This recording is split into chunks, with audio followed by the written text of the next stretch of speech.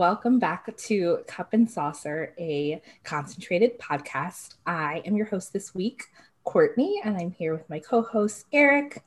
Hello. It's an English podcast.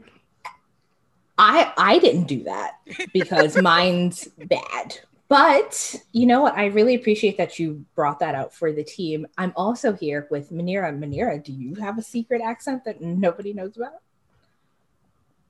I do not. No. Okay. You paused and I got really excited. I was like, I was thinking maybe I could do it, but I don't want to offend any of the listeners, so I will not. I was just channeling my inner Dick Van Dyke. Yeah, Eric's really good at it. Your inner chimney sweep. Yep. Chimchimery. Good eye, madam. Should we just watch Mary Poppins? For the next? Ooh, I'm down. One? I am so down. The first one, not that one with. Oh, I've never seen that. I will not. I only Julie Andrews for me. It's just. It was cute.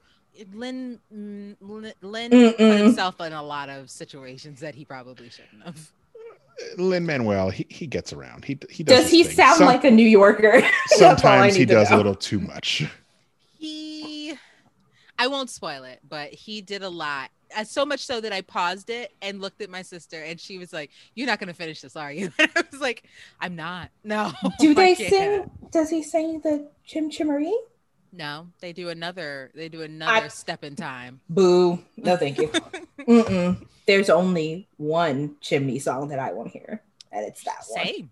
Same. But that's not what this podcast is about. This podcast is about Gangs of London. Last week we opened with Eric talking about episode 1A and 1B, which I think just does like a really great job at introducing our characters.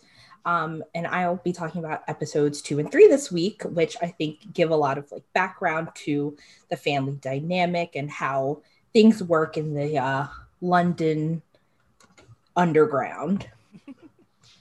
That felt so lame. Okay. No, it's good. No, you're right. It does. That's what it is. I was going to call it the underbelly, but then I was like, that feels fake. London crime families, all that good stuff. The good old crime syndicate. Yep. Great. So let's just jump right into episode 2. So it opens up and we see a young Finn taking Sean into the woods to test him on his first kill.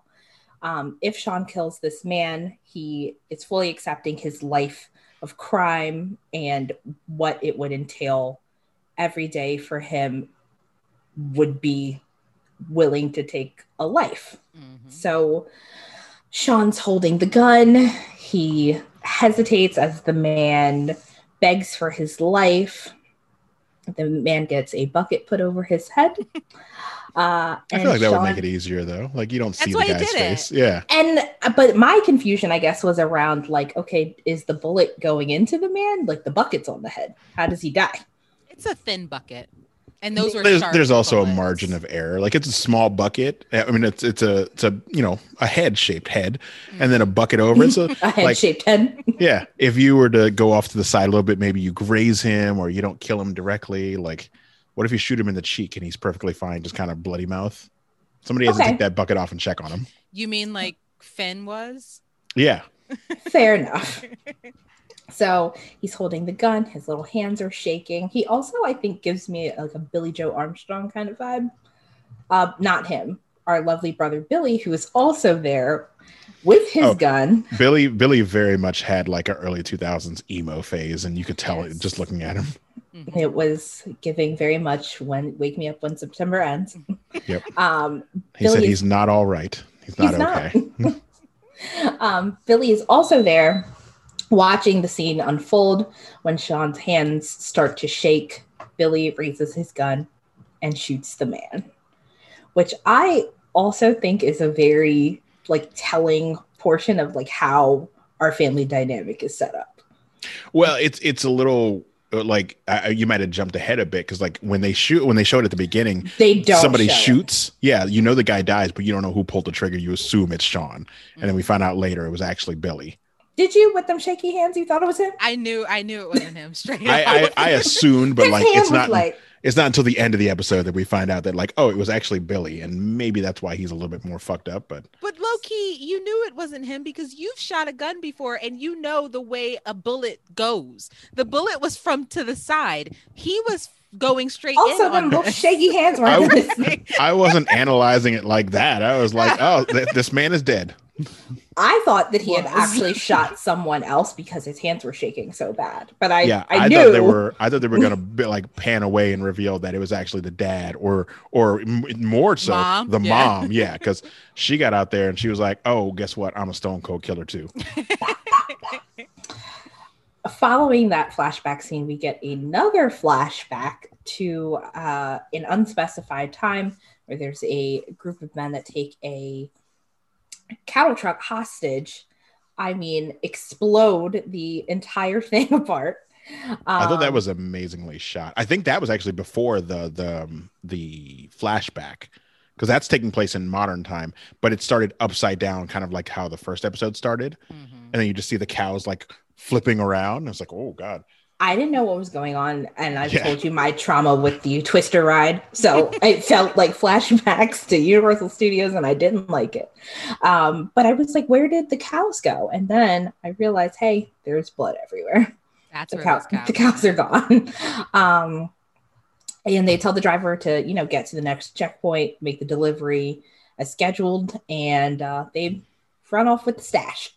Yeah, make the deliveries or we'll kill your family. Which, I mean, would straighten me right the hell up. Okay? Yep. I would be him right the hell up. You know what? He had just been in a car accident and apparently got his truck flipped over. His head is like bleeding. Mm-hmm. Did they account for maybe when they're doing this, maybe they killed the man that was driving? How are they going to go from there? Someone looked dead. I don't think he was driving alone. If I remember it correctly, I thought somebody else was in the car with him. Oh, They left. I guess they picked the one who was like, I don't know, the most alive, and then said, hey man, drive it. Yeah. Get in that truck, drive to your checkpoint like they're supposed to. Mm-hmm. Yeah. Fun. We find out We're later. Still in drugs. Yeah, we find out later why those cows were so important. Oh my God. Crazy. Love that scene. Man, I got questions, but we'll get there. I love that the butcher is like a multi-purpose butcher. Mm-hmm. Listen, he doesn't care what kind of meat it is. We're gonna chop it all up. Right? Definitely got some flashbacks to No Country for Old Men. Yikes. Okay. And Elliot is being given psychotherapy. I think is something that you have to do as like an undercover, like make sure that you're not getting like in too deep. Yeah. This is all of my Law and Order training coming into play. Not Law I and learned Order that from London. the movie In Too Deep with Omar Epps and LL Cool J. I have never seen it, but Madam, it's not great. I mean, I don't think it's supposed to be good. The man was in a movie called Anaconda. I don't think that was that good either. Have I watched it? Yes. Madam. You are confusing LL Cool J with Ice Cube. Are you sure? LL Cool J was in Deep Blue Sea. Excuse me. You know what? You're absolutely Deepest, right. Bluest. His hand is like a shark fin. You know what? You're right. I will put it on my list of things to watch. It's a long on his name. It's a long list. Put some respect on LL Cool J's name. Ladies love Cool J. First off, I support James often as the sole watcher of NCIS LA. Oof. Really? Yeah. It's probably you and like 3 old people. Uh-huh. Yeah, the 2 that live with me, my grandparents. I love it. There we go. We have nailed it. We've nailed the demographic. I love that show. Oh my gosh, I watch all of those NCISs. New Orleans is kind of good. I watched it when I was on vacation. Mm-hmm. Lucas Black. Mm-hmm. Comes full circle. It all comes full circle. Yeah, that has nothing to do with anything. It does not. Off the rails. Vic is reassuring. I assume this guy is like her captain. I didn't write any of that down. But she's reassuring him that like, hey, he's fine. Yeah, I think he also had to go because of the last episode when he like murdered that guy. Oh, in the sketchy with the butcher knife. In the in the refrigerated shitter. Yeah, with the pissy mattress and the doo-doo walls. They came in so hot with the violence on that first episode, and I think I've blocked part of that out. Yeah. You definitely want to block out the doo-doo walls and the pissy mattress. Yeah, I think every time you say pissy mattress, it's not like we saw anybody piss over it, so we don't really know. I know. No, you can look at that mattress and go and just look at the hepatitis. Someone is pissed on that mattress. You can just look at it and know. It's rough. Granted, in a fight, I'm going to use a pissy mattress to block a knife. So I'm going to put my morals in the pissy mattress. I'm going to put that to the side to avoid this man stabbing me with a very rusty, gross knife that he just used to cut a man apart. So, but then I can get hepatitis from a mattress. I can wash my hands from a knife. I can wash my hands. I got nobody to sew me back together. That's true. So pissy mattress it is. It's good to know what kind of defense you'd put up if you were in that type of situation. It's a hierarchy of things. I think you would survive, and I think I would just immediately. Who are the animals that go just on the backs and just straight up? That's me. Like a scare goat. Just like nah. Yeah, I'm going down. Courtney, no, put up a fight. Nope. The pissy mattress is right there. Sometimes you're too busy thinking about what's worse. Like, is the pissy mattress or the rusty blade worse? And by the time you figure it out, you're stabbed. Yeah, don't do that.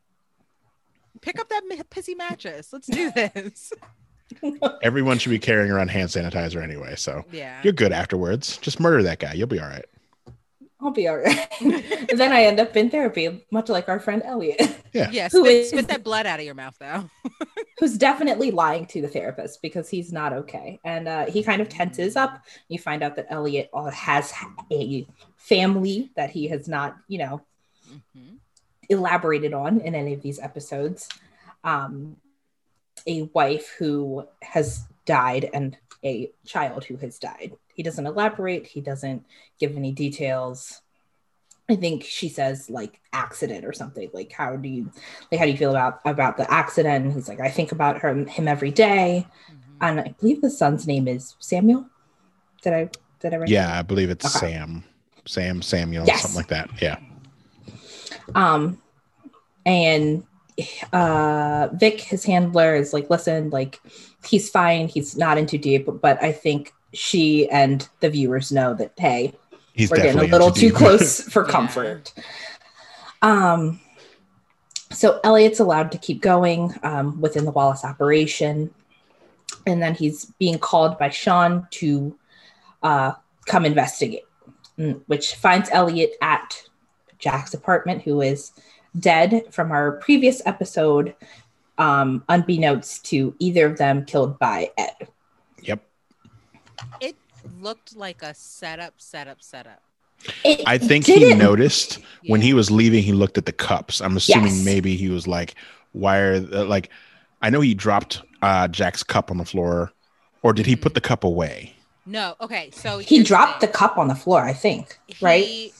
He dropped the cup on the floor, and he dropped the really nice knife that you liked. Yeah. But if you were killing yourself after you did that, wouldn't the knife have fallen into blood? And also the cups, they were freshly cleaned because they were dripping water. Well, he also mentioned that the man fought for his life only to kill himself right as soon as he got home. It seemed suspicious. I felt like he was giving Sean too many details. If you don't want to seem like a cop, I think you're giving him a little too much. But you also want to clear yourself. You don't want him to be true. Hey man, what were you doing? Right. Because you're the only one who knew where he was or something like that. Knew it was the whatchamacallit kid, Darren. Yeah. But I don't think Isaac had any inclination of where Jack lived. Elliot. What did I say? Isaac? Again, Elliot and Isaac, bad with those names. Yeah. No, it's okay. I knew what you meant, and I was like, look at this. No. In my head, I went, who's Isaac?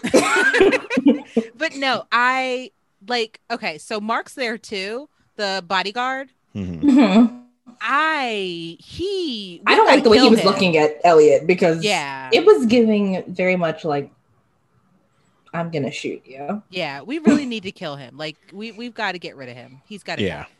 Well, he's the same one that, didn't follow Alex's orders before the bar and then punched Elliot in the stomach and left him outside.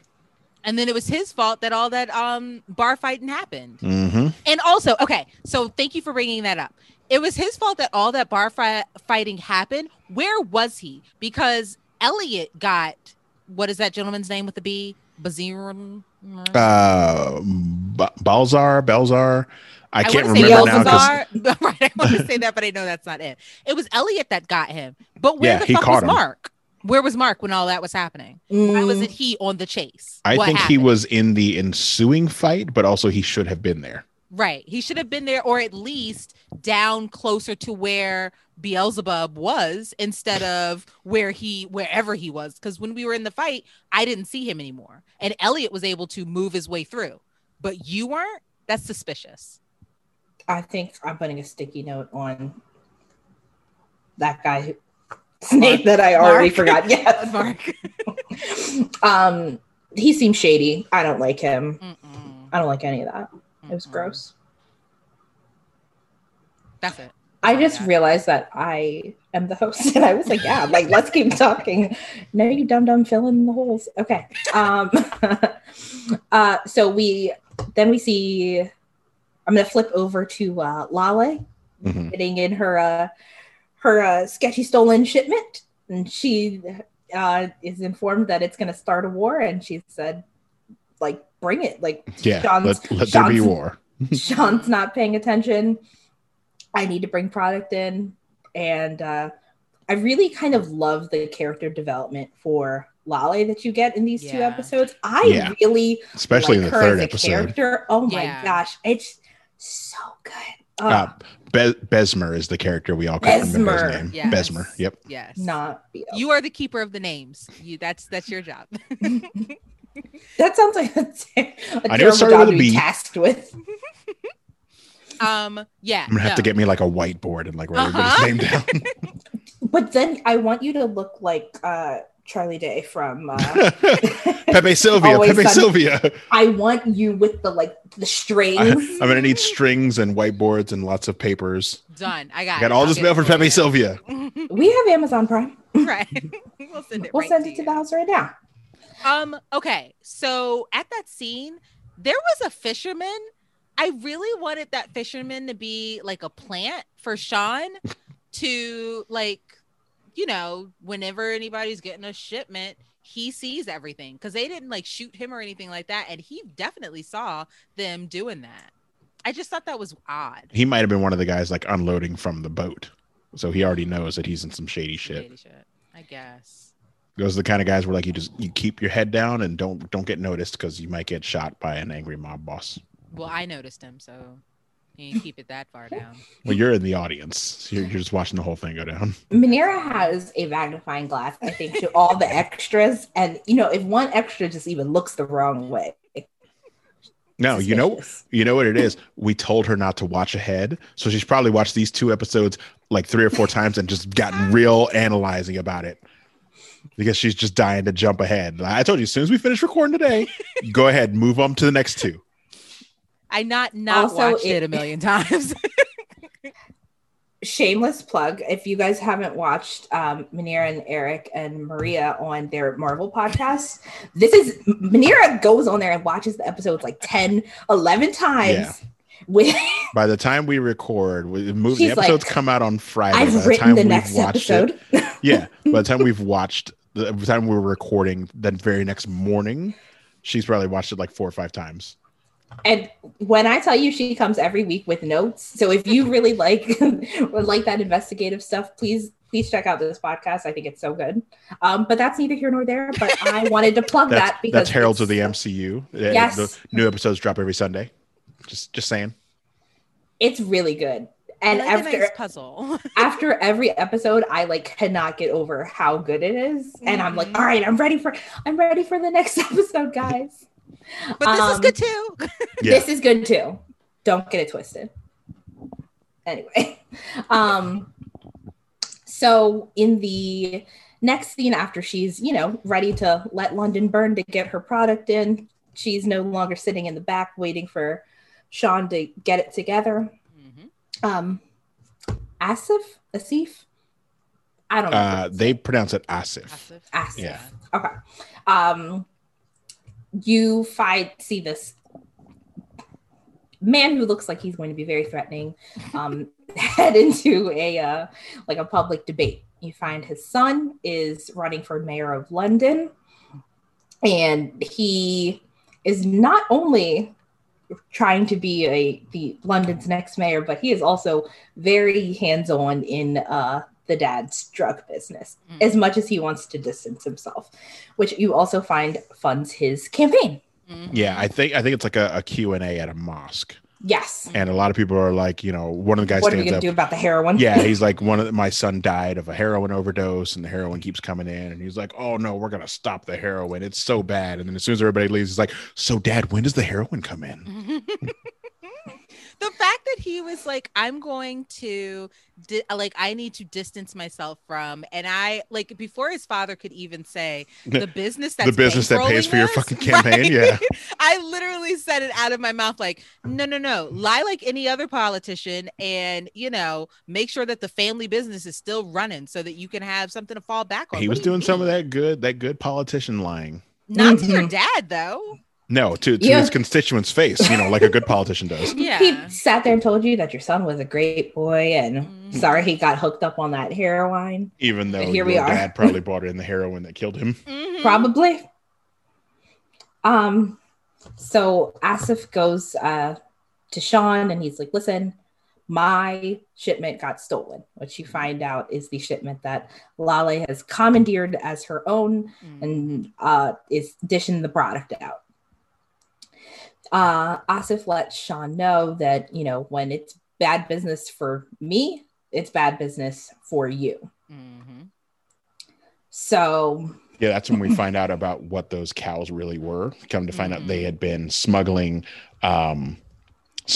heroin and drugs into. I was also through the cows. Like, I guess they're force feeding it to the cows, and then they cut it out of their stomachs. Yeah. So when the cow shipment came in and it was empty, that's where our butcher friend comes in. And those were big pieces. Every cow was empty. Cows have what, multiple stomachs? So 4 stomachs. Yeah. Did you look that up, or you knew that? I knew that. Oh, okay. I thought it was 3. I feel confident in 4. I said it with a lot of confidence. I know it's more than like 2. Yeah. I mean, more than 1. I only have 1 stomach. As a human, there's only room for 1. Is this the scene where he starts, or have we gotten there yet? Where he's lining them up and taking them down? No, we're not there yet. Okay. Don't worry. I will let him have his time in the sun. And basically he, Asif also makes a remark that Sean's temper is just like his father's, which I think is another thing that's kind of important to pick out. And I think that kind of manifests itself later in this episode. I had to remember the pace of this episode. Yeah. Which I thought was really important. I didn't grasp that the first time I watched it, and I was like, ooh, ominous. Okay. Luan and Ed meet at a bakery, which also I'm always surprised that they're just so in the open with their sketchy underground business, but they're at the bakery and I'm watching. Part of it is how open they are to do crime in the middle of public, but also part of it daylight. Yeah, I think part of it is also just us longing for days where you could go to a restaurant and sit down and eat with someone. Yeah. The tables were so close together. Yeah, and I was like, look at all the people smell with his no breath masks from where you are, and no one's wearing masks, and you forget, oh, this was filmed in 2019. So he literally said, "We want some coffee. Bring 2 coffees over there," and I was like, "Ooh, no." You're gonna sit down in the restaurant? My immediate thought was, I'm not drinking anything Ed gives me, even though I know from being the viewer that Ed poisons people. I'm not drinking it. You're telling Luan hey, don't Don't drink that. And at the same time, like after they finished their conversation, I was like, but the coffee came. No one touched the coffee. This is rude. It was just for show. Coffee. It was literally just for show. It was just to make a point. And he was going off about his daughter's birthday, and he was getting a cake made.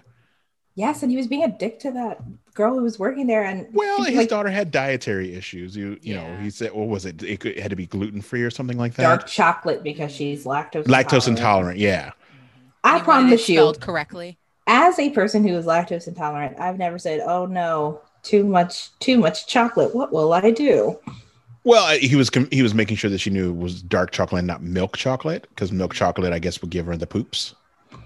That's fair. You do what you want when you. They make Lactaid. They make Lactaid pills. Yeah, I was gonna say, if I want ice cream, I'm either riding alone or I'm taking some Lactaid. I think it was to show us that he is particular.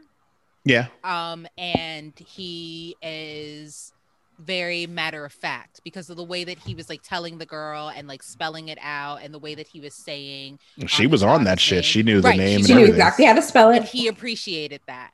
I think that that was giving us a little hint to his person, if you will. Is Luan another one of your bad babies? Are you riding? There is something about Luan I do like. Luan knows some shit. It hasn't been revealed what he knows yet, but like, especially at his meeting with Ed, he was like, "Hey, you know, this is another secret that I'm keeping," and he gives him an envelope. We don't know what's in the envelope though. Like the way that, we do know what's in the envelope. We just don't know exactly. I like the way that he like kind of plays like he's this guy that's like, listen, I'm trying to be above board. Everyone's dicking me over, and I'm the bad guy. Everyone is hiding a secret. Yeah, and everyone acts like no one has the secret. They're like, "What? I'm just following the rules, guys." What? Somebody killed Jack? Who did that? Oh no. Also, I like the name Luan, so I like him. He's fun to watch. And I don't think he killed Finn. No. Now, somebody definitely planted him at that location, knowing that it was his, to try to throw blame on him. Yeah. Now, we actually didn't. I think we like glazed over it, but Luan hands Ed a manila folder and he says, "You're the keeper of Finn's secrets, but you didn't know about this one." He leaves. Ed opens the envelope and it's a bunch of Polaroids, and you can see that he's like visibly like taken back. And he just puts them back in the envelope. And I don't remember quite where this scene started, but I wrote it down in the margins of my page and I forgot to talk about it. My bad baby, Billy, wants to help the family out, but we're a fuck up, kind of. Like, we're a recovering addict. He's definitely some type of fuck up. It took me a while. I finally realized this episode where I knew him from. He was in Dunkirk, the Christopher Nolan movie. Oh, was he really? Yeah, I love that movie. Is Harry Styles in that? Yes, he is. Yeah, that's the way he's not in it for a lot. He's in like he has a few lines, but like he's just playing a World War II soldier. He's a pretty decent actor. Soldier the movie's amazing. One. Yeah. Is Billy a good actor in is he he doesn't have a ton of lines, but like he is a good actor, and like everyone the movie is about, like, I don't want to jump off track, but like the movie is basically about these young soldiers at Dunkirk. So like all of these guys are like 19, 20, and like you get a lot of parts where they're just being very scared, and they're believably scared because they don't know what the fuck they're doing, because they're, you know, World War II soldiers and they're not like fighting men, and they're being bombed. Okay. All right. I still haven't watched 1917. I was just thinking the same thing. I've never seen it. Different movie, but both amazing movies. Yeah. They're on my list. 1917 is a better technical achievement, but Dunkirk is a better overall film. Okay. And it's got Tom Hardy. I was getting ready to say Tom Hardy's in that one. He comes out as a hero. Yes, but there's a bit that comes out of that, like it's sad, but it's good. Watch Dunkirk. It's good. Listeners, watch Dunkirk as well. Really good. You heard it first. Billy's a fuck up, and he just wants to like help the family. But he feels a little discouraged after a talk with his mom and brother.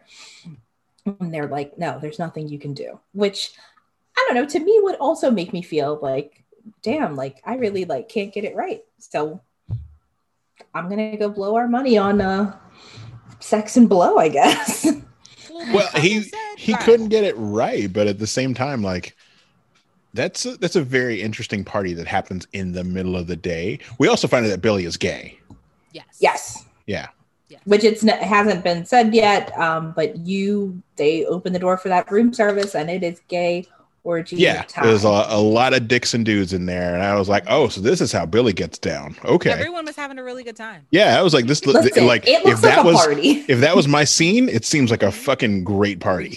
Yeah, especially for the middle of the day in London. I'm like, that's your party, Billy. Go for it. Like everyone is doing drugs, and like, good on him for abstaining from everything. I think he was just drinking. That's about it. But like, there are people doing heroin and coke and all that shit, and there are people filming pornos and just dudes making out. They're doing the whole thing. Really banging all over the place, and Billy's just kind of chilling back, just drinking his champagne. He's like, but this is not the good. The whole thing. Yeah, I was like, this is not a good environment for you to be in, but at the same time, good on you for abstaining from all of the other debauchery going on around you. And I think you can tell that he like doesn't necessarily want to be in this life, but he also doesn't know how not to be in this life. Yeah. But he sees another one of his party goers shooting up in the bathroom, and he's like, no one's supposed to be moving product. I'm going to investigate. He saw his opportunity to be a good member of the family. He did. And I was like, you know what? Oh my God, like get it together. Like go. And he just, the guy like nods off, and we will catch up with him later. Yeah. Manira, it's the scene that you asked for. Asif goes, brings out the employees, and he's like, got them hooded and naked. And he's like, listen, you guys need to start telling me what happened to the shipment. And he brings up our first, I was going to say contestant, our first employee. If I remember correctly, it's the guy that actually was in the truck that they told to keep driving. Oof, well, he ruined it for everybody else. Had he told the secret, hey, I got jacked and told to keep moving, a lot of other people probably would have lived. Yeah, because here's my thing. Asif killed everybody, right? Yeah, I sure. don't doubt but it. He was going to kill him either way because you screwed up and you lost my money. Because what was it, £5 million or something like that? Yeah, I'm no crime boss, but if I got to set an example, and you were going to die either way, like. And good on him for not using a gun, because that's traceable. He had, if you've ever seen the Coen Brothers movie No Country for Old Men, the machine that Antoine Sugar uses, which is basically a lead pipe that like shoots through. It's a pneumatic pipe. I was wondering what that was. I was like, is this like a tranquilizer? That's how they kill cows. Because it's quick and painless. Like they put it to the temple, and it shoots straight through and right back, and it's extremely violent. Have you ever seen No Country for Old Men? No. That's his preferred weapon. Like he walks around with like a fire hydrant and the tube thing, and he puts it to people's heads, and they don't know what it is. By the time he pulls the handle, you're dead already. You hit the ground. It's instant death. Well, I am not a crime boss either, but that first guy, definitely, even if you would have told me what happened, he's still got to die. Everyone's got to die. See, I would have killed the first guy. And this can be our question for the day. Remember, we have a mob ball question. I had my own questions, but. Okay, perfect. No. I want to kill the first guy. I would have made everyone take off their mask so they see this guy die. And then you go back and not to fuck with my stuff. No. Because if you kill everyone, then no one knows not to fuck with your stuff. They all assume, okay, we can still fuck with this stuff because we're alive. Word will travel. No. The other members of the organization will say, hey, listen, he just killed all of our drivers because this driver lost all of our product. Don't lose the product. No. Do you know how word will travel? Everyone's got their clothes off. We're in a meat packing district. You go ahead and you ground up those men, put them on their families, on their family's front porch. That's how word's gonna fucking travel. Like, you just took it to a whole new level. I didn't have to feed people their family members. It's to eat them. I don't want to be a part of Manira's crime syndicate.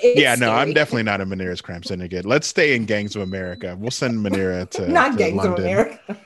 Yeah, I don't want to be in a gang. The Crips and Bloods aren't grinding people up and feeding them to their families. Okay. You say say they had to eat them. I just said put their labels on them so their people know. Okay, so here, this is more fucked up. But if I'm going to go through the effort of grinding them up and putting labels on them, I'm going to make sure they get to your family. So like take the here's some burger patties. Here's some daddy patties. Remember that time that Aldi's got in trouble for that horse meat? It's going to be just like that. Now they're cannibals. But they're not willing cannibals. They don't know. They just know, oh, free meat. Cool. So are you mixing it in with the cow that you killed? No. Nope. So it's just all of them. Because if I mixed it in, then I got to make meatballs. You don't want to mix your meats with like a burger. Just make some burger patties. So you sure you don't want to come work for me? Because you jumped there. If I'm gonna do it, I'm gonna do it right. See? You slip the family a couple of daddy patties and keep it moving. Not daddy patties. We could rule the world, Eric. I'm just saying. Come on. I don't have the stomach for it, but if I do, I'm gonna, like I said, I'm either gonna completely do it or I'm not gonna do it at all. Allegedly. Just know if some meat arrives on your doorstep and you've wronged me in some way. Start looking for your pet. Start looking for your kids. Start looking for your husband or wife. Don't warm up that burger just yet. I know it seems like a good idea. It's gonna be spring soon. You want to crank open that grill, but maybe don't eat that burger. Who's opening up strange packets of meat? Some people. Hey, people order. Yeah, I was say people order meat in the mail every day. They do. Butcherbox.com. Not sponsored by them, but if you want to sponsor us, right? Come on, hit us up. So that we don't have to feed people humans. Yeah, so I don't have to feed people to their families. No Army Hammer. No. Cup and Saucer, sponsored by Butcherbox.com. Coming soon. We'll just have a label on the box. Guaranteed, it's not your family. Oh my God. That is a partnership I would like to see happen. Same. You had to stop talking about killing other humans. Okay, we're at lunch. It's tense. Sean's on edge. He wants answers, and he wants them now. I did enjoy that. That was a good transition from like the butchers to like them eating lunch. I was like, I'm kind of hungry. I could eat. Not that kind of eating. Oh, gross. We're at lunch. It's fancy. We're why don't I remember our friend's name? Alex. Alex is clearly, I think, the business end of this operation, and it shows because Kinsey shows up with the other travelers. Is that his name? Kinsey? Kenny? Yeah. Kenny shows up with the other travelers, and he's got info. But Sean is under the table. He pulls that gun. He's like, do something. As you're supposed to. I don't see the problem. Alex is looking at him like, hey, man, like, we're in a restaurant. Like, I do business here. Calm down. And he's like, I say, the look that he gives Alex is literally like, don't be a pussy. Mm-hmm. This is gang shit. Gang. Mm-hmm. Gang. You got a gun. God. Darren comes with answers. Darren. No, Kenny. Kenny comes with answers. I'm sorry. Kenny comes with answers. He's still thinking about burgers.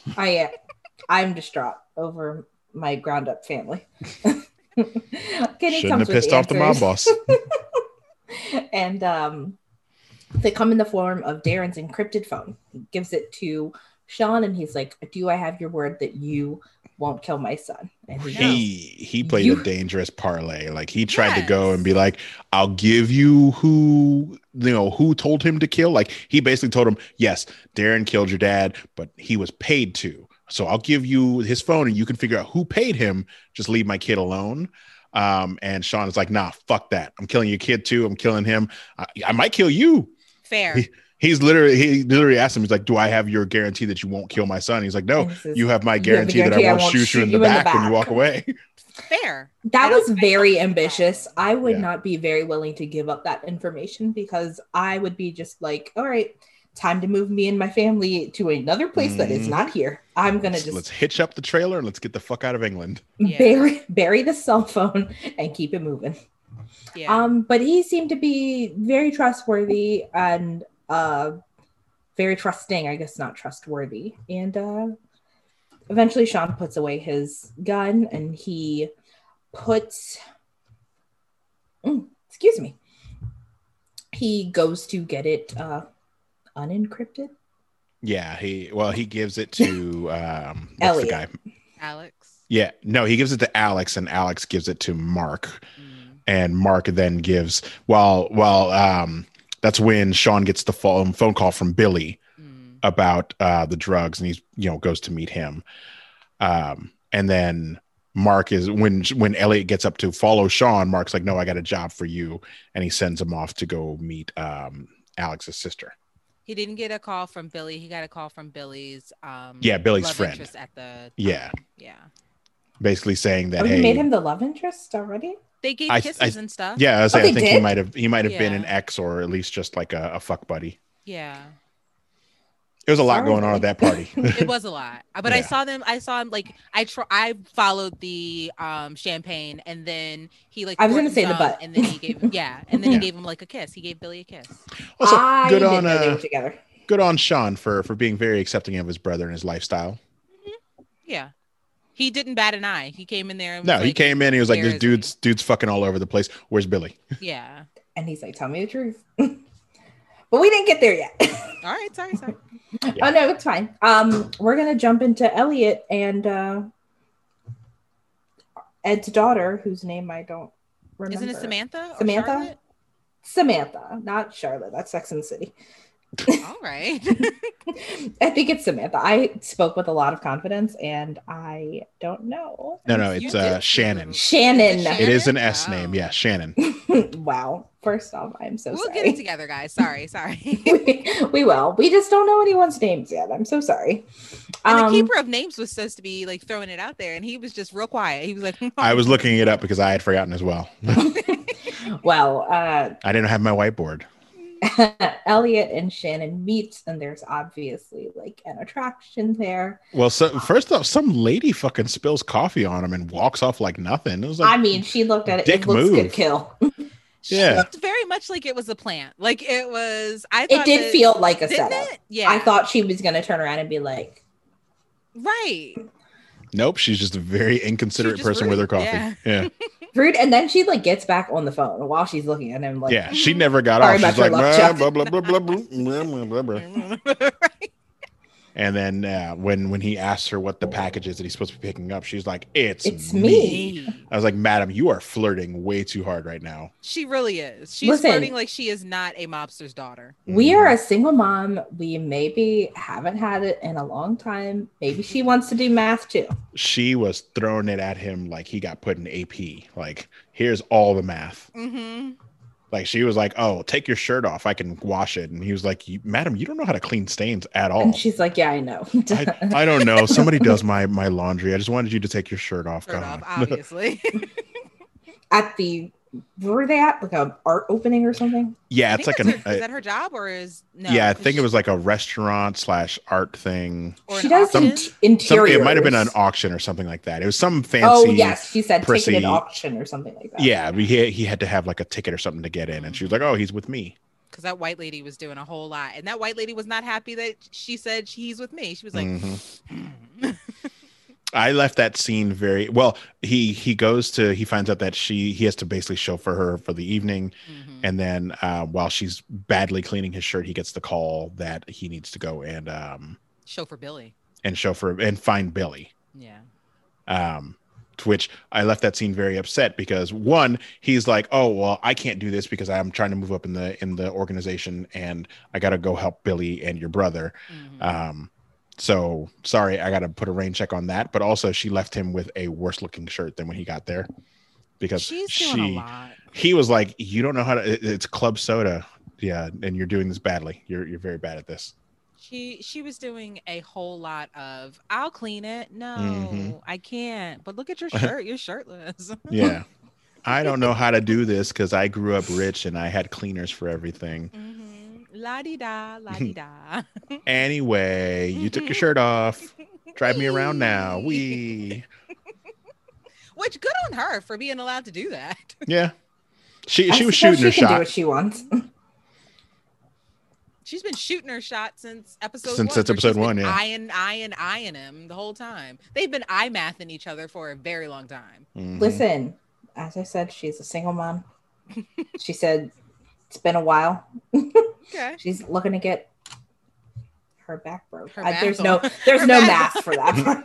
No, she's looking to get divided. Ooh, that's good. That's good. That's good. That's good. Billy has found the source of the heroin, and he wants answers. He wants heroin now. He wants to take a bag home right now, and he's causing a scene.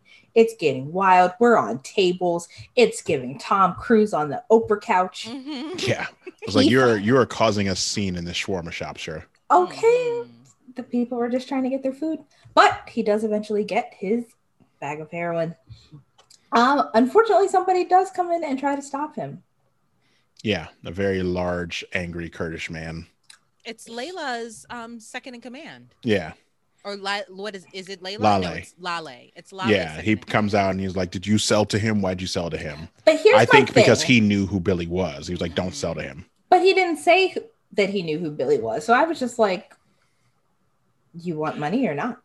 Maybe it's not. Maybe he's not supposed to sell to white. Okay, people? That would make sense. Wasn't there a white girl who was buying it before? I was saying he obviously sold it to the guys at the party because they got it. So then I don't know. I think okay. Well, the one guy, like, he just walked in and was like, "Hey, I want the special one." Right. You seem very suspect, and then like after like causing a scene, he gives it to him just so he can get out, and that's when Lale's secondhand guy comes in, and I'm assuming he recognizes Billy, and he's like, "Hey, I hope you didn't sell to that guy because that guy is the person who is not supposed to know that we're selling." Yeah, he was at the funeral with Lale, so he's seen him before. Yeah. Well, then it's time for a good old-fashioned country ass whooping. And he's like, "Listen, just give it back." And he's like, "No, fuck off. Like, I'm keeping this." And right at the right moment, Elliot pulls up and he's like, "Hey, get out." And then they start whooping each other's asses.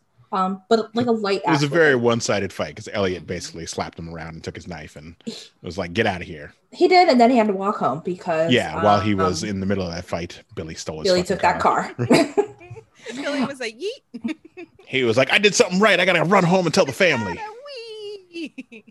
Listen, he was very excited. I understand that. Like, he's kind of the family fuck up. He is, and he did do something right. So. Yeah. And he's like, "Listen, time is of the essence, guys. I've got to hurry." Yeah, because he might end up, doing that. Yeah. So having you couldn't see that because this is an audio medium, but she did the motion for snort some coke, even though it was heroin. We've all seen Pulp Fiction. We know how that ends. I am still traumatized. It freaks me out. We see Alex. He's wasted. He says he's drunk, but he's not that drunk. No. And then Sean calls him on his shit immediately. Mm-hmm. When he grabs his hands, he's like, "Look, they look very clean. Don't get your hands dirty." Yeah. I love that.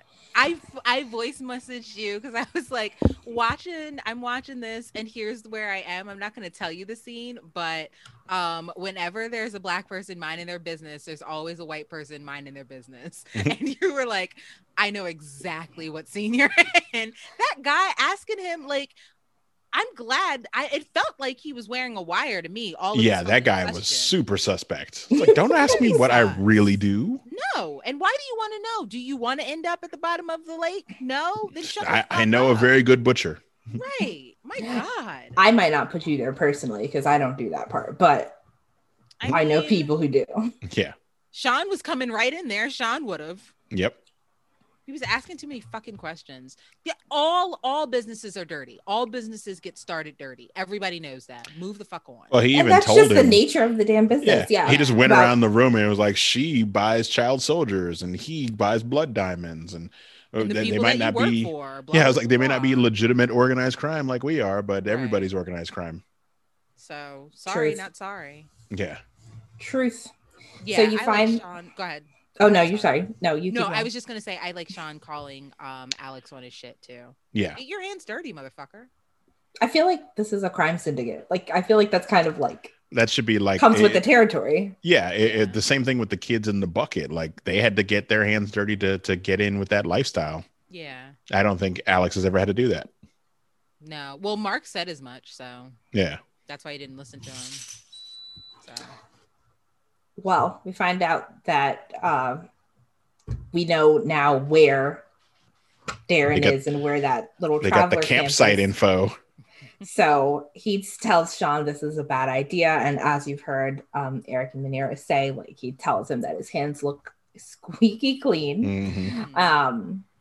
And I think that also maybe begins to put a rift. I don't know because I haven't watched ahead, but I think that'll begin to kind of put a rift in between where Alex and Sean kind of draw their line in the sand, and especially for like boys who are raised as like brothers and family. I think this is kind of a clear indication, like this is a life of crime and this is the life that like we've chosen, but not all of us are on board. I feel like also partly it is Ed protecting Alex from that, so he doesn't have to get his hands dirty, because Ed clearly will get his hands dirty in a heartbeat. You see what he did to Jack. That's true. So maybe he wants his kids to be as squeaky clean as possible, but those white kids, you know, fuck them fair. Kids. Yeah. You know, that's fair. There's different parenting. You got it hard enough as a black Englishman from Africa. Yeah. True. Where am I leaving off? I typed these up this time, but now I keep losing my spot. There was a lot of page flipping. Sean goes back home and finds his mom. Yes. In that lovely outfit. Wasn't that all white outfit amazing? Mm-hmm. And Catelyn said, "It's time to ride." He was like, he's like, "You look good." And she's like, "Yeah, I haven't worn this since your father took me out for our anniversary. To the Ritz." It's a special occasion. I'm about to celebrate. Let's do I was like, at that scene, I was like, "Oh, okay. I had my suspicion, but you are a stone cold killer." Mm-hmm. And is this where we flash back and actually see that Billy shot? Or no, I think it's after the camp scene, the campsite thing. All I thought about was those shaky hands, and I was like, "Are you gonna be able to shoot anybody?" Yeah, it's after Billy. After he talks to Billy, because like right when they're leaving, Billy shows up in hot with Elliot's car, and he's like, "Where's Elliot?" And then he takes him inside, and he's like, "You can't come with us. Why would you do that? You shouldn't have done that. You have basically what he's telling him is, you got shooters on deck. You don't have to do shit like this on your own." Right. And he says that he just wants you to get clean and healthy, which makes me so sad. I was just like, Yeah. And then after that scene, when he's left and he's still angry and, you know, they left the drugs there, which probably shouldn't have done that around a recovering addict. That's when we find out that Billy was the one that actually pulled the trigger when they were kids. Yeah.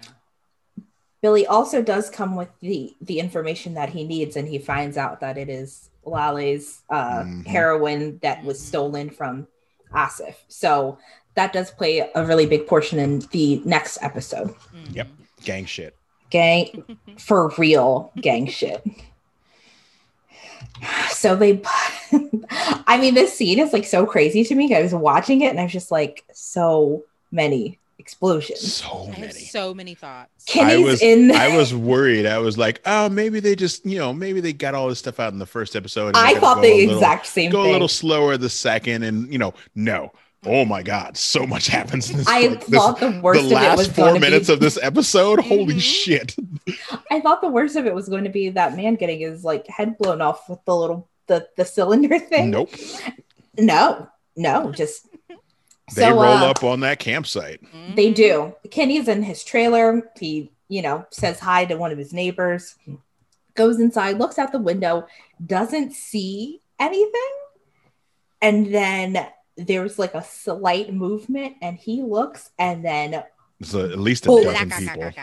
I mean, just gunshots. They just open shots on everybody. Everyone.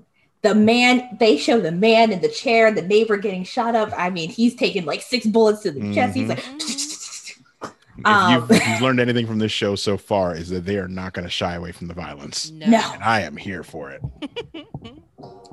Kenny is now like, I have to escape. He's in there. He is getting barraged with bullets. He starts punching like a hole in the floor. Yeah, he took like 1 or 2 to the stomach, but he didn't die. No. Yeah. People are getting woken up out of their sleep shot. Like the guy that was sitting on the couch, he just gets up and he's like, oh shit, I'm dead. It was the man that came out with his little tiny pistol to come shoot. And then I think he hit somebody, and Ed sent Sean in there or something. They lose like one guy. Yeah, Ed like backs him away and like shoots the guy. Well, someone goes up into the trailer. The wife comes in. She starts jumping on Bex, and he lets her have it. I was like, yeah, that one guy gets stabbed in the neck, so they lose one guy, but then like everybody else is like, I was like, oh, okay, they're just gonna come in and do like a single spray and then walk off. No, they were going trailer to trailer, making sure. And shit was let done. the chopper sing. Yeah. Well, okay, so they were going trailer to trailer. However, the way that the trailers and the campsite is set up, there's woods behind there. They had people on top of the caravans. They had people hidden behind cars, but they didn't have anybody in the woods. They should have circled them and then come in, But that's a good point, because while Kenny is bashing his hand through the floor, I thought he was originally like bashing through to try to like get a gun out or something. I thought the same. No, he was just punching through the floor to get out. Yeah. He manages to basically escape. He's hidden in this little like tunnel, as all of his friends and neighbors are like slaughtered. Kenny is apparently like he turned on God mode, because he should have been dead so many times. Should have. That man came through throwing grenades at him and just shooting everything. I was like, how are you still alive? Why are you? You are resilient, sir. Yeah. Which God, I hope that there's more to that portion of the story, because I mean, watching him like bash through the floor, I was like, dude, you're gonna die by the time you get to do whatever you're doing. And by the end of it, Catelyn is beside herself with joy, because we've avenged. She has a real name, but Catelyn. I don't know it. They rolled through like pyong pyong. Everybody can get it. Sean, and everybody did get it. Sean obviously is, coming to grips with, the violence. And I believe you're correct. This is where we see that Sean didn't actually like shoot anybody, and that it was Billy. And that's basically the end of episode 2. Marion is her name in the show. Marion. Maid Marion. Catelyn. Yeah, or Catelyn. Catelyn. Or my mom. That's how I call her. Your mom is very violent then. She's very violent. Okay, so my question for episode 2 was, and I don't remember I don't think I wrote down a question for episode 3. If you, if your best friend in the entire world told you, listen, like, we have to go murder someone, would you be willing to do so allegedly? I mean, the circumstances. Do they have a plan to get out? Like, we're not just coming back home after we've murdered that person, right? Because that's a death sentence. To be determined. I'm going to give it to you straight like the show. Like, we're not necessarily in a crime syndicate, but... Yeah, see, that's my thing. If we're in a crime syndicate and it's some gang shit and we got to do... If it's gang, then yeah, I'm down. I'm ride or die. Wait, are you talking about Sean and Alex? Mm-hmm. Oh, yeah, no. I'm shooting with you because supposedly Finn was like a father to me.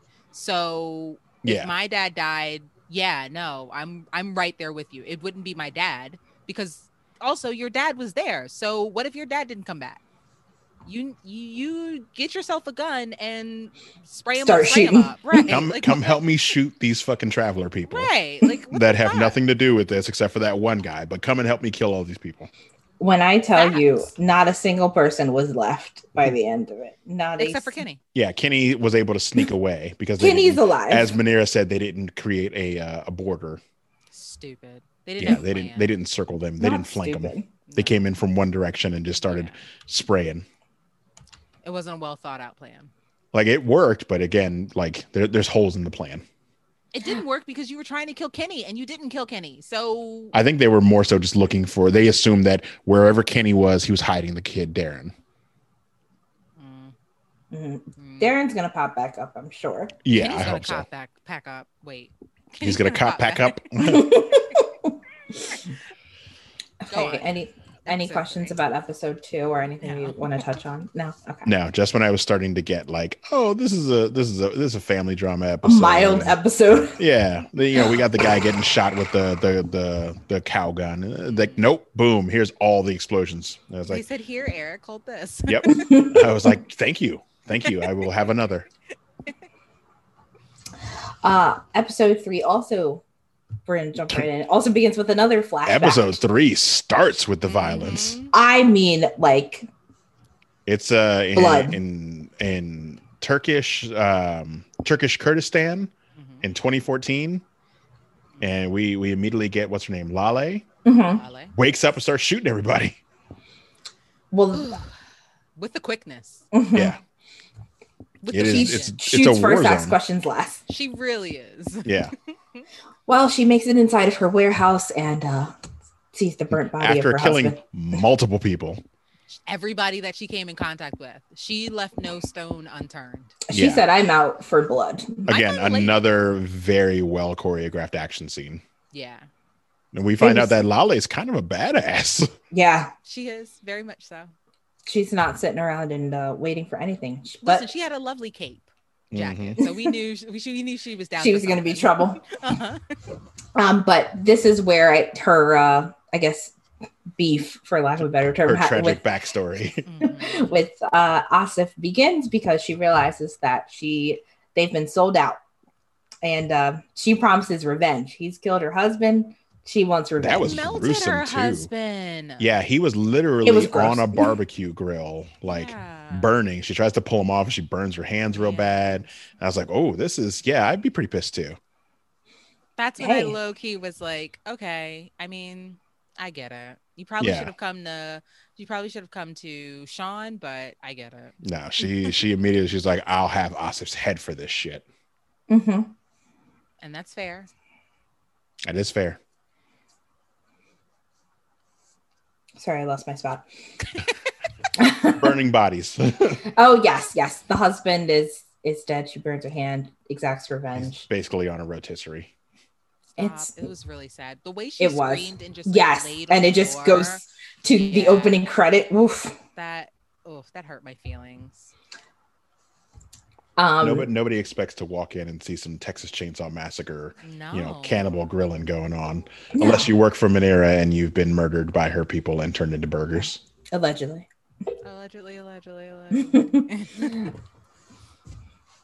Excuse me. Ed comes to tell Sean that, hey, what happened at the caravans, all over the news, we're attracting way too much attention. They did do a lot. I mean, set the whole thing ablaze. More than what was necessary, but I feel like all we really had to do was go in there. The moment you pulled out grenades, you're doing a bit much. That man tried to light a Molotov cocktail and it didn't work. I think he set himself on fire. Yeah, when he went to go throw it and somebody shot him and he just burned himself. So it's his fault a little bit. Yeah, I was like, this action scene has everything. There is a man on fire. Mm-hmm. Sean doesn't care.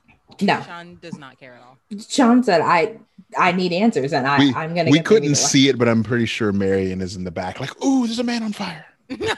This is the best night I've had in a while. Right, she's probably had a cocktail. She is a fucking psychopath. But Sean also now knows that Lale is the one that has stolen the heroin from Asif, and he, wants to go deal with that situation. Mm-hmm.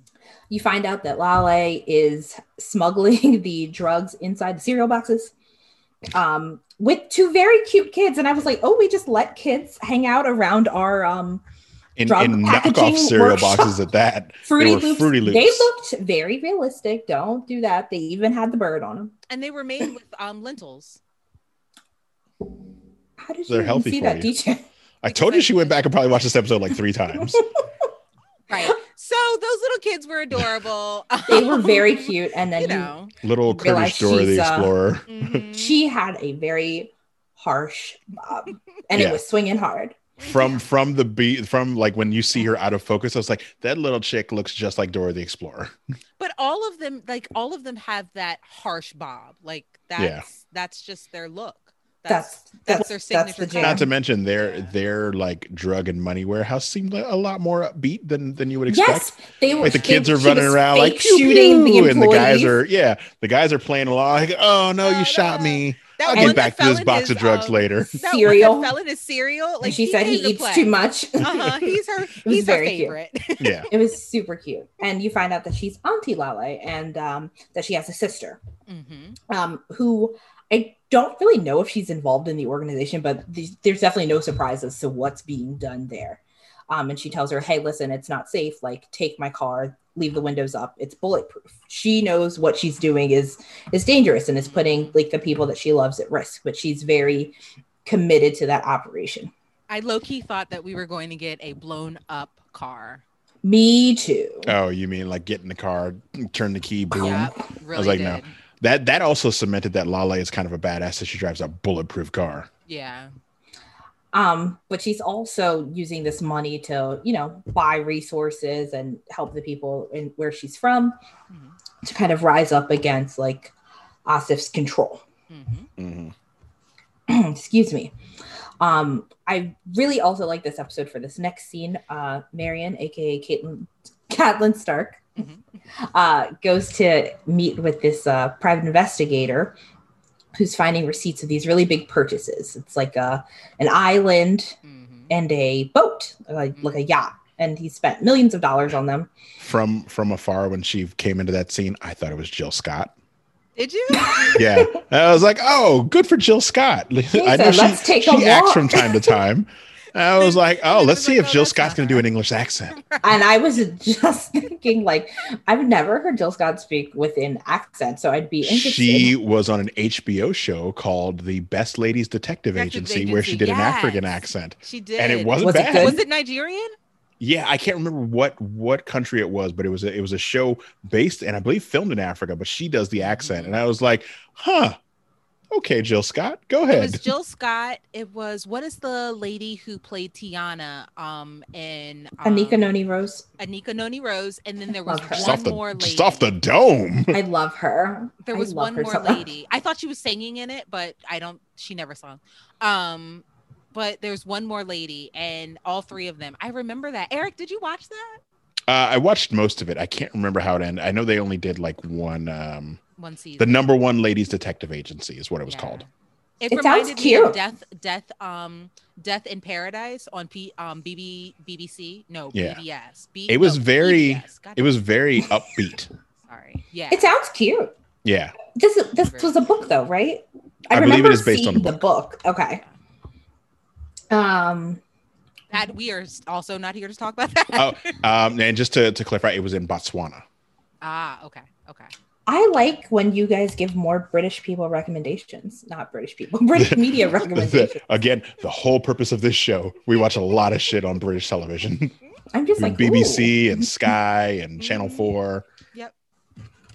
In UK, MTV, in MPTV. Yes. I was like, you watch MTV from the UK? No. But okay. So the lady said that Finn was a squirrel. He squirreled away a lot of things. You said the island. She said that he got the boat that they already had, and he renamed that shit. Yeah. And Catelyn looked like she was going to spit nails when she said the Floriana. And she was like, okay. What about Jack? And she was like, nah, Jack was clean. And then she was like, so tell me about everyone else. And I was like, what? Catelyn Stark is definitely, she's behind the scenes, so she's got a fucking stone cold poker face. She's trying to figure out what her husband was into, who knew about it, and who she's got to kill next. And she said, that's a beautiful name. And I was like, oof. I was like, it's not going to be very beautiful for long. She's dead now for sure. She killed her though, right? I felt like she was dead. I felt like other woman, and now she's dead. Okay, yeah. So we get back home, and Marion is confronting Ed with what she's learned from the private investigator. And she asks him, did you know her? We know who her is now, Floriana. And he says, no, like I've never met her. So Ed's lying though, right? Ed's definitely lying. Okay. Yeah, Ed is the keeper of the secrets. We all know this. He might not know. He did look shook when he got those Polaroids. So he might not know 100% of the extent. But there's no way he didn't know. There's no way he didn't know, because if he's running the clean side of it, like I think he would need to know all of the chess pieces so that he could make the right moves. Ed is that friend that like if there's some cheating going on and you call him and you're like, hey, make up an excuse for me, he's gonna have a really good excuse if your girl calls him and asks him where you is. It's like, oh yeah, no, he's in the bathroom. I'll get him to call you right back, even though you're across the state with your side piece. Low key, I think that like for when he said no, I didn't know. I low key feel like Ed has her. Maybe that's like who they were hiding away in that apartment in the shitty, because he showed up with like Finn showed up with a big old bag of money. Yeah, and it was cash, not currency. It's not like it could be traced. That was part of my theory. I felt like it was like pillow talk, and we were paying somebody, the mistress, off, and she's gonna float back into the picture somehow. Well, I mean, she has to because she's pregnant, so she is. Excuse me. Elliot has moved up to driver position, which I think gets him a little closer to the action. He is picking up Billy. He takes him to drive him, and he's like, yeah, I'm picking up someone named Cole. And he's like, ooh, Cole? Don't let Cole get into your head. Right. And that scared the literal shit out of me. I was like, well, who's Cole? Like, who's this man? You weren't the only one. It scared him too. He said, he's like looking at him out the window. He's like, wait. And like calling him like, wait, and Billy? I'm like, we're running a crime empire. Don't stick your head out of the window and start shouting for people. Act like you've been here before. Elliot always acts like he's brand new. Elliot very much acts like this is his first day undercover, and he's not doing a good job. Nope.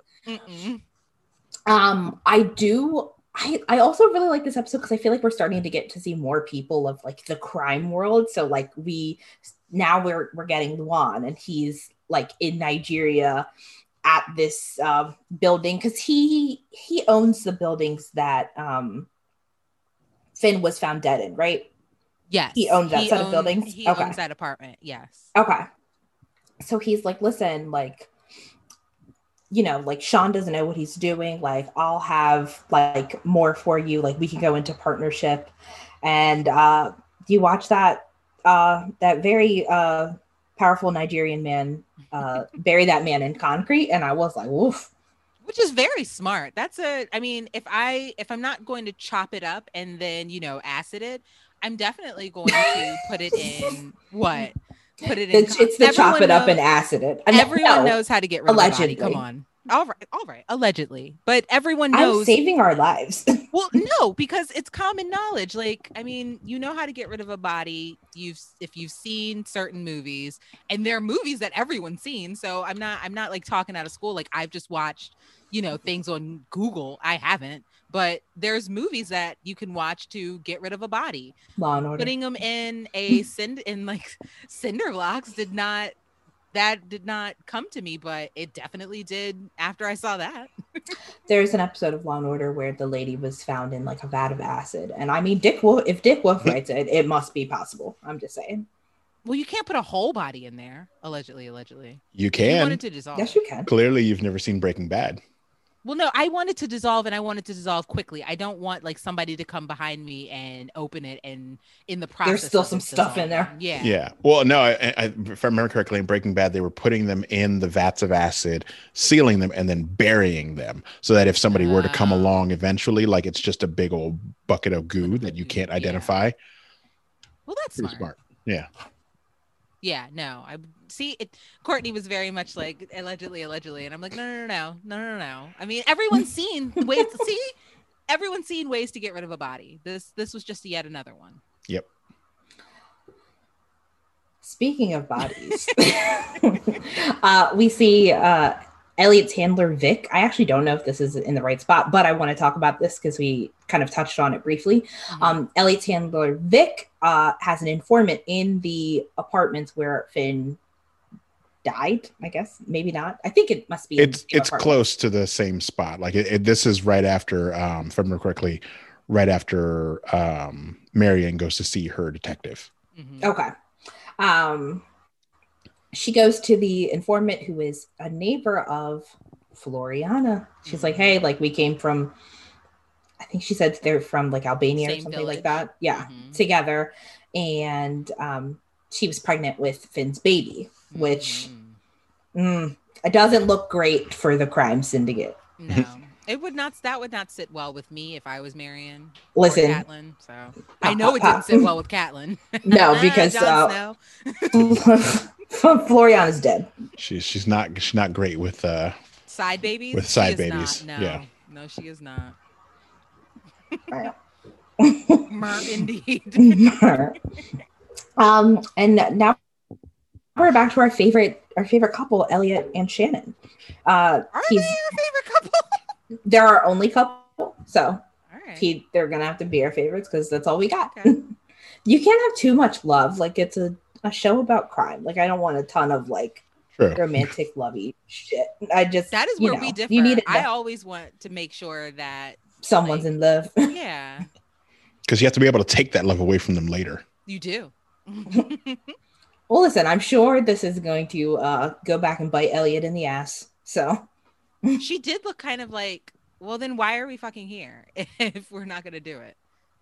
And it's like, but madam, you said you had a rug that you needed to put places. She does at least get him to do the labor of moving the rugs up to the apartment. You find out that, her job within the organization is to kind of decorate these like places and stages them. And there's some hot and heavy staring, and then they start to make out. But before it gets too far, he tells her that he is married, and she's like, take me home.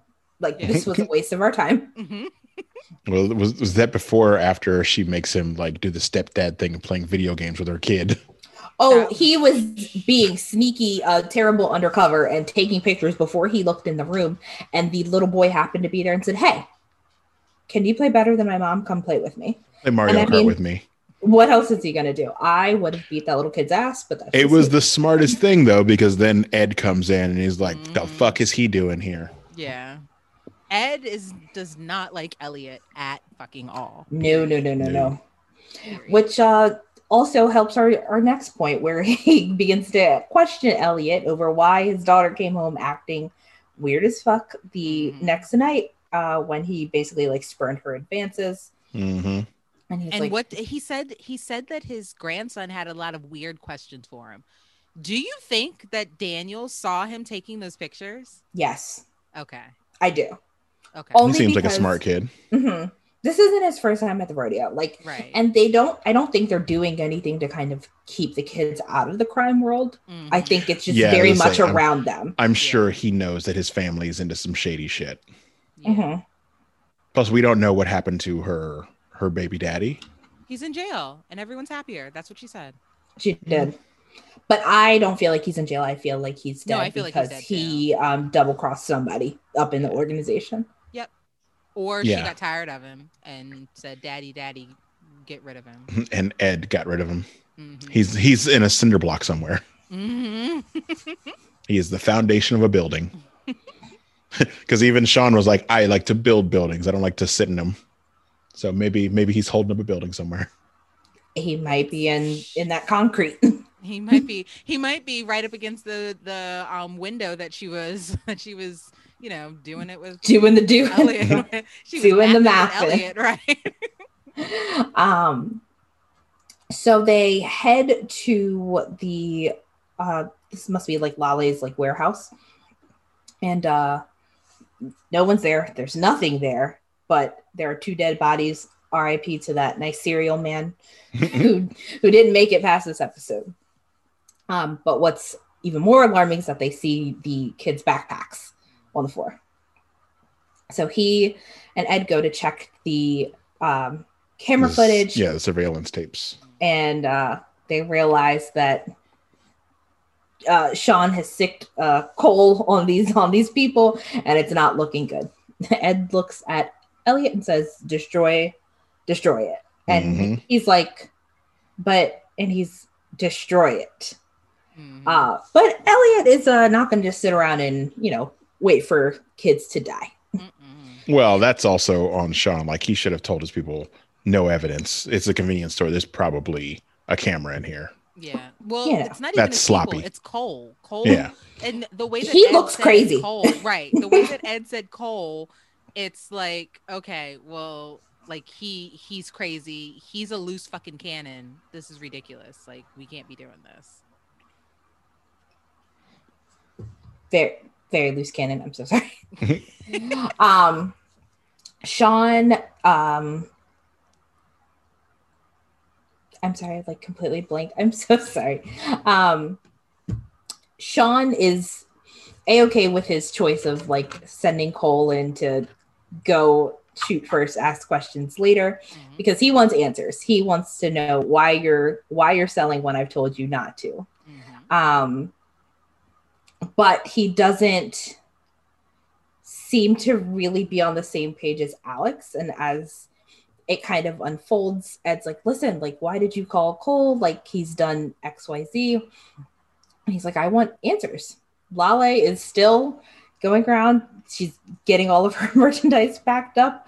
And she's ready to smuggle this out of the country. Like, I'm out of here. I'm sending my money and that's that. But she receives a call from her sister. And she's like, listen, like, they're going to kill my children. Like, Sean wants his money. Like, give him the money. Lale hangs up the phone and says, there's nothing wrong, which shook me. I was like, we were Auntie Lale this morning, and now we are not Auntie Lale. We are Heartless Crime Lord. Well, this is after they go to the amusement park and Lale stabs a bunch of dudes, cold-blooded. She did what she It wasn't cold-blooded. Now, they were trying to jack our merchandise. Yeah. And she said, we're not using any more couriers that we don't know. She did warn them. And they... Yeah. Well, the dude pulled a knife. Though. Yeah, he pulled a knife on her. She had her own knife. She stabbed the shit out of him, threw him in their own van, and rolled the fuck out. Listen. Which is very fair. Yeah. Wiped that blood off her face and was like, so how do we get to the airport from here? Yeah, I was like, basically. You are cold-blooded. I love it. I love it too. I was shocked. I couldn't believe it. Well, believe it, baby. I really couldn't. She did. Elliot decides he's not gonna like let these nice people die at the hands of Cole. So he goes and there, I believe there's a scene earlier where when he's visited, what's her name? Samantha. No, Shannon. And he's cut the power. So he goes in, and I don't know, I thought it would be a little more violent, but maybe I'm desensitized since that first episode. You've been through a lot so far. I felt like I was waiting for, honestly, more violence. I never thought I'd say this, but I was waiting for, a little more of something. I thought it was pretty violent. His fight with Cole, yeah. It's a quick little gunfight. Yeah, like I just thought there would be more, and then I think he had like an axe or something. And I don't know, I thought it's definitely toned down from the last episode. Yeah. Yes. What got me with this is, or when I was like, oh my gosh, was when he put the bag over his head. And when he he cleared it open, and I'm like, you're not supposed to do that. How can you do that? Your brain is supposed to be like so discombobulated that you can't like open it up. You're not supposed to figure out how to open it up. How did he figure out how to do that? But I think it only works on like super clear bags because your brain can see out of it and thinks that you're fine when you're not. And so that is why you get discombobulated and you can't figure out to just open the bag. It looked like Alien. And when he was tearing it open, at least for me. And the Lale sister and the kids try to escape, but then they're hovered into a corner, and I'm like, damn, like Elliot's like down bad. He's on the ground. He's trying to get up, but Cole's got his foot on him, and he's like, I'm gonna kill them, and you're gonna watch it. And I really didn't think there's any hope for them. I was like, damn, they're all about to die. Like Dora and her sister and their mom, like they're all going to die. And Ed opens the elevator doors, and bam, shoots him. And did we think it was going to be Ed, or did we think it was going to be Vic? No, I didn't think it was going to be anybody. I told you, I thought they were goners. I'd killed them in my mind. He called somebody when he was in the little room. He called somebody and said, "Hey, what did he say? He either said, "Hey, I need your help. I'm in a situation and I need your help," or something like that. And so I was like, "Oh, yeah. I know what you're talking about." Or I thought he was looking for someone like the police. That would have been my first instinct. Like Vic and them? Yeah. Well, but again, it's Ed. But I don't know that he can kind of rely on that because he doesn't want them to know how close I think he's getting to the situation. So I don't know if, he can kind of call them to like bail him out the way that he did with the mattress. I say he also has like clearly he calls like a number that I think it's like a garage or something whenever he has to call Vic and like leave a message. Yeah. So that I guess if somebody like taps his phone and like, who's he calling? And they call and they're like, oh, it's a garage. Mm-hmm. Yeah. Yeah. I was just surprised that he called Ed, but I mean, it makes sense. Because, Well, especially after the last time he talked to Ed about, what happened with him and his daughter. Mm-hmm. Yeah. Clearly, I'm assuming he took for like that the fact that Shannon took a liking to to Isaac, Elliot. And that Ed didn't want him to die. Yeah, he's like, oh, my daughter likes him, so maybe I'll keep him around. I'll help. Yeah, but I also think that Elliot, he wants to know what Elliot knows, and I think he's trying to kind of keep tabs on him because Elliot did just kind of show up out of nowhere, and he's kind of got his ear to everything. Mm-hmm. He's a little too good. Sus. Being very sus and very thirsty about being involved in everything. Oh my God, one thing that he should have been involved in is his daughter, and he kind of blew that off. Yeah, I'm like, that's like a very easy in, and I feel like you kind of just moved right past it. Well, I mean, he said he was married, and that's kind of endearing. I feel like it's gonna draw attention. Someone's gonna go looking into Elliot's background. Oh, it's definitely you can't share too many details. I think if you're gonna do your sketchy side life, I feel like it's gonna be Shannon, or that's her name, Shannon. Shannon, I feel like it's gonna be Shannon because the way that she Samantha, the way that she just pulled away and snatched her shirt. That's giving me very much like, well, I've got some dirt to look for, or a woman to look up. So thank you for that. Hey, Nate. I don't like that shit right there. No, I don't. But I think the final scene of this episode was really, really good. So Sean finally goes to confront Lale, and she finally admits, like, I did steal Asa's shipment, but I'm using it to empower my people. And instead of killing her, he realizes that none of her money has left the ground, and he fucking burns it in front of her. Oh my God. All of that work I did, all of the blood I shed to get this, and you just burned it. That all those was boxes of Fruity Loops. Wild to me. And he's like, do you think I would like kill kids? And in my head, I'm like, yes, maybe, absolutely. Are we not watching the same crazed man? We are, but I never, that's the thing. I never thought that Sean would kill the kids and he might have killed the sister. Maybe, but I never thought that he would kill the kids. I always thought that he would kill Lale, but I thought that he was trying to force her hand and see how bad of a bitch she really was, how far she'd go. Right. He did say he would burn the city to the ground to find out who killed his father. Right, but I think he's so moved by his grief that I don't think that he'd be acting out of logic. I think he'd be like, well, you're hurting me, and now I'm going to hurt you. But I don't think that this situation equates to the father's death.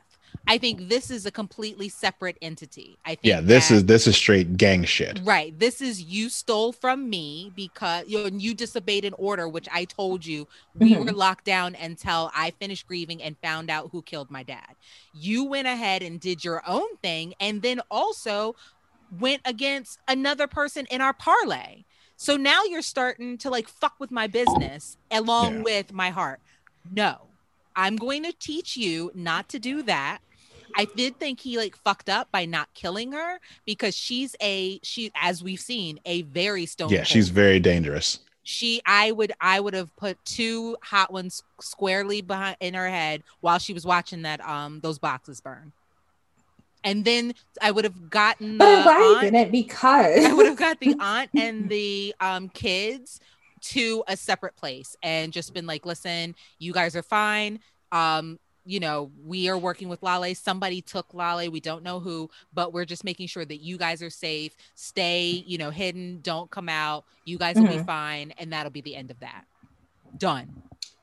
Well, I'm glad he didn't kill her, because I really want to see how the dynamic between Lale and Asif kind of changes, and like if there's any changes, because she said I think at some point that he doesn't even remember that he did this, and she's holding on to so much. I think that's what drives her ambition is that grief of him, you know, killing her husband. Yeah. So I want to see more of like that kind of dynamic play out. But they do this scene where he's got like the knife to her and he's like, I can make you bigger than Asif. And I was like, are you guys gonna kiss? Like, is this sexy? There was sexual tension. I felt it. And I was like, but what if he just like cut her real quick and then like licked the blood? Like, is that too sociopathic? But like, it felt like we were going there.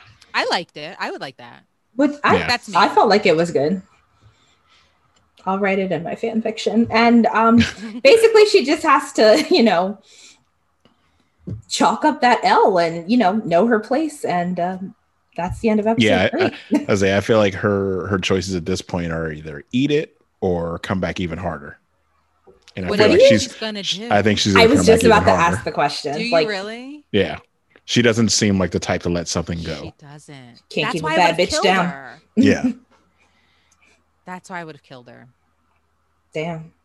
Listen. Game recognized game. She's right. Like this isn't like the meat packing thing, like where you kill one guy or you kill them all. No, like she's clearly dangerous. She's just stabbed like 2 guys in a parking lot like 30 minutes before that scene. Yeah. And it made the whooshing sound, and I didn't like it. It was like, all right, okay. I mean, at least you know I wasn't watching it. I feel like I don't like when they count them. They're like.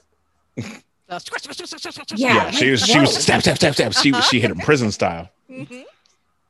And again, in terms of violence, this one is very light as opposed to the last 2 episodes. I feel like they knew, like hey, she's gonna have to talk about it. Let's make it mild. They did give me like an orgy, and I appreciate the theme that we're working with here when I have to host. But yeah, that's the end of episode 3. I think in these next couple episodes, I think we're going to see a lot of division between Alex and Sean. Mm-hmm. I think that's just kind of the name of the game now. And I also low-key kind of feel like they're going to make Sean go into hiding because he's ordered too many hits, too many things that are bringing too much attention. My baby's got to go to hiding? I think he's got to cool out. Yeah, I feel like Ed is going to try to play the brothers against each other and get Billy to kind of take over, because I feel like he can maybe mold Billy more, because Billy just wants to help, right? And if he has to go against his brother, then I feel like Ed's going to play that against him. Marion is not going to Martha. Marion. Catelyn. Why'd you say that name? She's not going to like that. No. Yeah. Sean's her favorite for sure. Yeah. I think. Well, I mean, her favorite for the organization. She wants to protect her other baby, but she Billy's knows her baby. That Sean, I think, is going to be like the one who keeps the organization running. Yeah. I also hope that we'll see more of the sister, because we only saw her the one time, and I kind of would love to see, and we didn't see her in episode 2 or anything when they did that flashback. So I'm kind of hoping that maybe we'll see kind of more of the dynamic and kind of how she left the family, if there's anything to it at all. But I really liked these 2 episodes. I feel like there's so much more like story development, and I want to find out about our pregnant mistress. That's number 1 on my. Oh, she's dead. I fully believe that she's a goner. If now. Marion knows about her, she's either dead or she's hired somebody to take her out. Yeah. Mm-hmm. Do you think, or hired somebody to capture her so she could take her out? Right. Do you think she's keeping the baby or no? I think maybe, like, just because it's his baby. We also don't know how far along she is, so I wonder if she was pregnant and like the baby's just like premature or whatever in some other place, or if they like killed her and the baby. I don't know. For some reason, I don't see Marion killing the baby. I do see her killing the mistress, though, like pop. But I mean, as I say, I feel like Ed clearly knows where she is. Yeah. She's probably living in one of those apartments, because I do remember he probably making a point. He probably moved her. Yeah. But Shannon made it like a really good point. Like she was like, we have like all of these apartments and they're vacant. So I feel like she's somewhere in one of those vacant apartments that nobody will get. I feel like she was there to begin with because nobody, like, it wasn't on their turf. It was on Luan's turf. Mm-hmm. And it was such a shitty place that no one would suspect it. That's fucked up that like all of them are keeping that secret for him away from his wife. Like, I'm part of this business too. Don't be doing that shit. I feel like that's par for the course when you're in like a mob family. I would tear the whole family down. But is she really a part of it, or just kind of like the wife of the head? You know what I mean? I still feel like there's very much like I feel like she doesn't have anything to do with the business, but she is definitely like ride or die. Yes. I feel like she might make decisions, but not that many. I don't know. I feel like she just seems very integral. Like she knew enough to go and get her own squirrel, her own not squirrel, but her PI. Own like PI to get that information, and it was a woman that she chose. I don't know. I feel like she's a good mobster in her own right, if that makes sense. I would have liked to see her take over the business. Yeah, I feel like she's one of the kinds where is a terrible comparison, but very much Barack and Michelle, where like Michelle is very smart and like competent in her own right, but she kind of backs out of the way to let her husband be the face of things. Yeah. But don't get it twisted. I would like to see Michelle. Yeah. Now it's over. She's like, Barry, get the fuck out of the way. I got a show coming. I got a book deal. Oh my gosh. So cute. Yeah. Adorable. She has a children's show coming out soon. They announced it the other day. Yeah. A little puppets.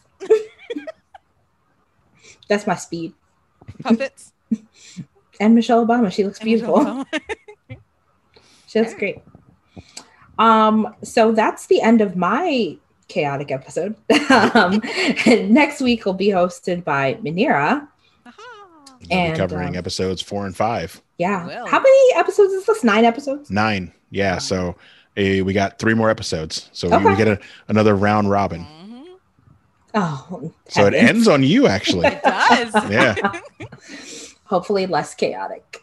Oh, I doubt it. I feel like it's gonna be more. You got the season finale in there. I know, no pressure. I should really check that one. I'll get there eventually. Like I said, as soon as we're done here, feel free to jump ahead 2 episodes. Oh, or more. It's up to you. I feel like it'll just be 2 because I kind of like us all on the same footing, and where I can theorize, I don't have to be like. You mean like with Bridgerton, where you had already seen them like 6 Manira times? had watched it like 7 times by the time we had like gotten to the very end. She's like, yeah, like this is just my like everyday watch. Good on you for not spoiling though. You did a very good job. Proud of myself. I was very proud of myself because I was over here just. Normally she's like a little kid with a secret, like, oh, I'm gonna tell somebody, take me up inside. It was a little bit when you guys were like, ooh, I wonder when we were theorizing about Lady Whistledown. I was like, ooh, I don't know. Which you totally freaking knew. That's what kills me is that you're just like, yeah, I wonder. Even though I watched all the episodes, who could she totally wonder. No idea. Whatever. All right. Where can they find us, Eric? You can send us an email, concentratedpodcast@gmail.com. You can hit us up on Instagram or Twitter at concentratedpod. It's our handle there. We have a Facebook group. Just search Concentrated Podcast on Facebook or facebook.com/concentratedpodcast. We also have a phone number if you want to call and talk to us about Gangs of London or any of the British shows that we've talked about so far or will talk about. That number is 301-531-4393. And anything else? We have a YouTube channel where we have this. We have Throwing Bows, which is about MMA. We have the regular podcast. We have our Heralds of the MCU, which is currently all about WandaVision, and that shit's getting crazy. Mm-hmm. So a lot of things that you can check out featuring us. We're doing things. We're doing big things. Big things. I almost did it, and I was like, you know what? The accent not that good. Pull it back, babe. All right, guys. Well, thanks for joining us for this episode. We'll see you again next week. Goodbye. Peace. Bang bang. Oh, we're not. I thought we were doing. No, we're done. I'm sorry. I don't have one loaded up for that. Goodbye, y'all. Bye. Bye.